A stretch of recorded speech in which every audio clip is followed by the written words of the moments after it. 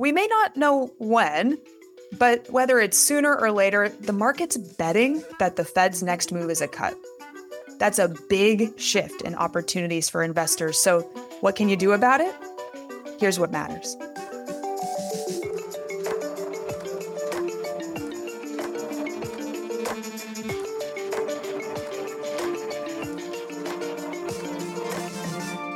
Live from New York City, I'm Lauren Goodwin, and this is Market Matters from New York Life Investments. In this podcast, we bring you the best insights from across the New York Life Investments platform because we believe that by sharing perspectives and engaging with you, our listeners, we can all become better investors. Welcome, everybody. It's the week of February 5th, 2024, and boy, do I have a treat for you today. As the markets debate when and how frequently the Fed may cut interest rates, our investors have been thinking about what that means for a portfolio. There's still plenty of uncertainty out there, so what can you do about it? So today I have two of my colleagues joining me who have been thinking a lot about this question and have a few very tangible ideas for us. Tom Musmanno is a senior managing director at MacKay Shields focused on credit, and John Lawlor is a portfolio manager and trader at MacKay Municipal Managers focused on, of course, the municipal bond market. Guys, thank you so much for joining me today. Thanks, Lauren. Thanks for having us. Now, I kicked off that you have a great set of ideas to share with us today, and we'll dive into that plenty over the course of our conversation, I'm sure. But just in the highest possible terms, what's your idea? How do you see this market right now? Very simply, Lauren, the idea is to take some of the cash that you have sitting on the sidelines and move it out into short duration funds. Why would an investor want to do that now? You know, if you look at what happened back in November and December when the Fed was just thinking about cutting rates and how swiftly the market got away from investors, they want to be ahead of that because the market will price them out once the Fed does eventually move. And Lauren, I would add that there is, by sitting in cash, there is reinvestment risk that exists as the Fed starts to embark on a cutting cycle. And so moving some of that cash into other products out the curve can protect you from that risk.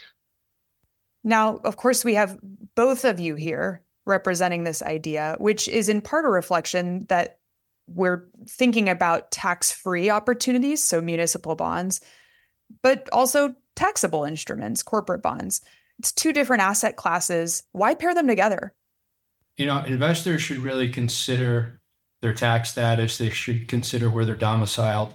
And you have an opportunity, if you're flexible enough, to go in between the two products and pick up the best after-tax or taxable equivalent yield in the marketplace today.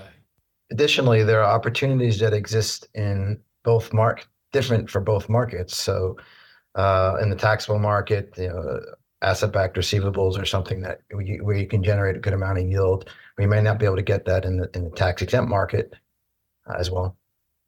Now, when you spoke about why now, you mentioned reinvestment risks. So I think a pertinent question for investors would be, how much time do they have to make a change like this, moving out of cash into short duration investments? I guess, in other words, how tactical is this investment idea? Well, Lauren, the way we were thinking about this is honestly, the market has priced in some of the move already. So when you look at the short-term market, the yields are lower than cash. So you do have to pay a little bit to get into the trade. But I think ultimately when the Fed does begin to cut rates, that you will be rewarded for having moved out the curve. We don't think about this as a tactical trade as much as we think about this as more a strategic positioning, and we're leaning into or leaning out of the positioning depending on the opportunity set. Short duration has historically provided very strong returns, both in the taxable and tax-exempt markets relative to the overall market, with much less risk associated with it. So we think it makes sense to think about it strategically and more think about the opportunity to tier one's cash position by owning not only money markets or cash alternatives, but also kind of short duration funds. Yeah, we also look at it as an allocation to this part of the curve should be part of an investor's core allocation strategy. And the market is finally giving you that opportunity to really allocate here in a meaningful way. So why not take advantage of the opportunity set that you're presented with and capitalize by locking in those rates for a little bit longer term. Understood. So we really are looking at return potential here, especially as the Fed hopefully starts to lower interest rates. The biggest pushback that comes to my mind from conversations with investors is, why take on incremental credit risk when the environment is so uncertain?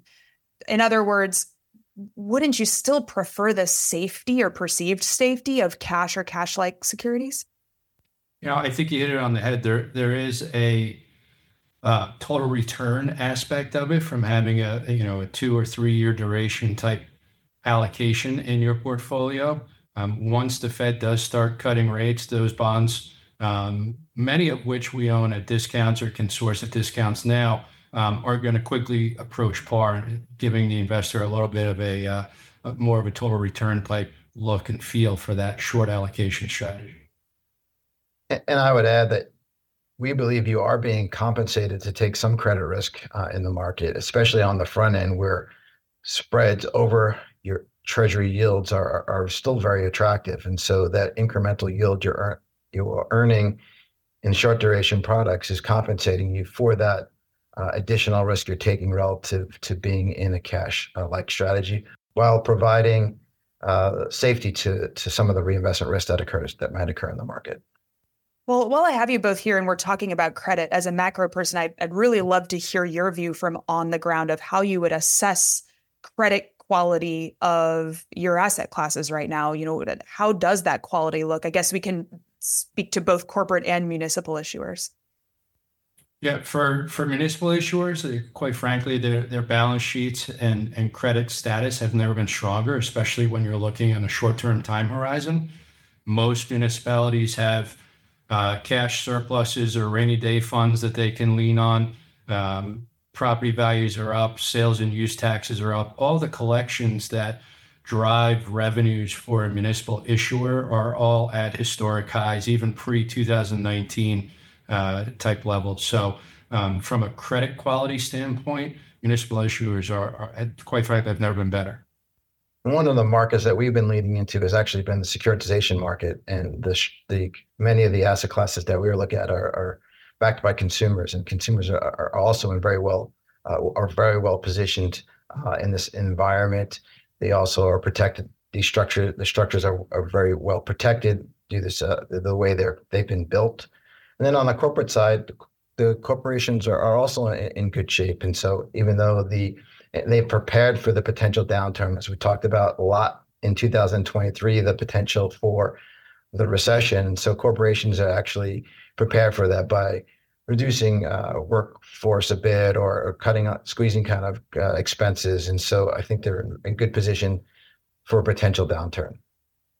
Now, I mentioned at the top of the episode that I find this investment idea to be timely because investors have turned their attention so much to what do we do to take advantage of higher yields while we still have them, right? But one of the other things that I think is interesting about this idea is the pairing, the combination of corporate and municipal short duration opportunities. And that's one of the benefits from my perspective that MacKay brings by having both of these shops in the same house, so to speak. But I'd like to ask you that question. Why would you say MacKay is well suited to balance the risk and opportunity you've been speaking to today?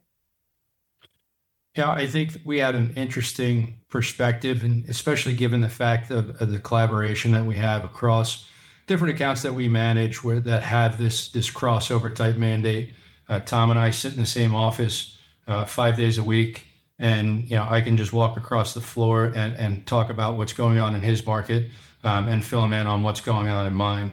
But also as a relative value active manager, we have the flexibility to shift our positioning to where you're best being compensated in the marketplace. And I would add that we are allocating additional resources and dedicated resources towards the front end of the curve because of the unique opportunity that it currently has in the marketplace. Is there anything else that you think we've missed you may want to share while we have you? Just like to hit on the point that we talked about earlier around the core allocation for short duration. And when we talk to institutional investors, we talk a lot about this idea of tiering their cash. And so money market funds historically are instruments where they can help you with your operating needs, and so the NAV doesn't move, and so your daily cash needs, whether to pay your electric bill, that's something that we really want our NAV to be unchanged, and that we know every day it's that plus a little bit. Or I think for rainy day cash or rainy day needs, that's something that we don't know exactly when it will come, but we want to have some funds available for us to use, and I think those funds can be something that can have a little bit of volatility to them. And so we think about that as a good place for short duration products to also play. So you have some on NAV volatility, but historically the returns that a short duration fund can generate are greater than that of a cash or cash-like instrument over longer periods of time. Yeah, and in addition, we estimated that the T-bill rolling strategy that retail investors have implemented in their portfolios are going to create massive tax bills for these retail investors in the tune of $60 billion from 2023 alone. So looking at it from an after-tax basis to reduce some of that tax burden, having a little bit of a short allocation to the municipal market will prove beneficial in that. For any of our listeners who may not be aware, NAV is net asset value, which is effectively the per share price or market value of a mutual fund. This has been a stellar conversation, guys, and actionable, the very best kind. So I want to thank you both, first of all, for being here, but I'd also like to let our audience know that the two of you are partnering on these ideas, topics at the short end of the curve. And so anyone who's interested in investment ideas like this can find those insights, including some charts and visuals on what we've discussed today at MacKayShields.com or NewYorkLifeInvestments.com. But that's it for today. For all your questions and topics of interest, reach out to us on LinkedIn. You can also follow our views at NewYorkLifeInvestments.com/global-markets, or like I said, for our partners here today at MacKayShields.com. Until then, I'm Lauren Goodwin. We'll see you next time. Our podcast is produced by Will Tias, and our music was composed by the fabulous Zach Young. I will now read our disclosures from compliance. Past performance is no guarantee of future results, which will vary. All investments are subject to market risk and will fluctuate in value. This material represents an assessment of the market environment as at a specific date, is subject to change, and is not intended to be a forecast of future events or a guarantee of future results. This information should not be relied upon by the reader as research or investment advice regarding the funds or any issuer or security in particular. The strategies discussed are strictly for illustrative and educational purposes and are not a recommendation, offer, or solicitation to buy or sell any securities or to adopt any investment strategy. There's no guarantee that any strategies discussed will be effective. This material contains general information only and does not take into account an individual's financial circumstances. This information should not be relied upon as a primary basis for an investment decision. Rather, an assessment should be made as to whether the information is appropriate in individual circumstances, and consideration should be given to talking to a financial advisor before making an investment decision. MacKay Shields is 100% owned by Nylum Holdings, which is a wholly owned New York Life Insurance company. MacKay Shields is a sub-advisor for some mainstay funds and one of the New York Life Investments Company. Not all products and services provided by MacKay Shields may be available to all investors, limited by applicable laws and regulations in certain jurisdictions.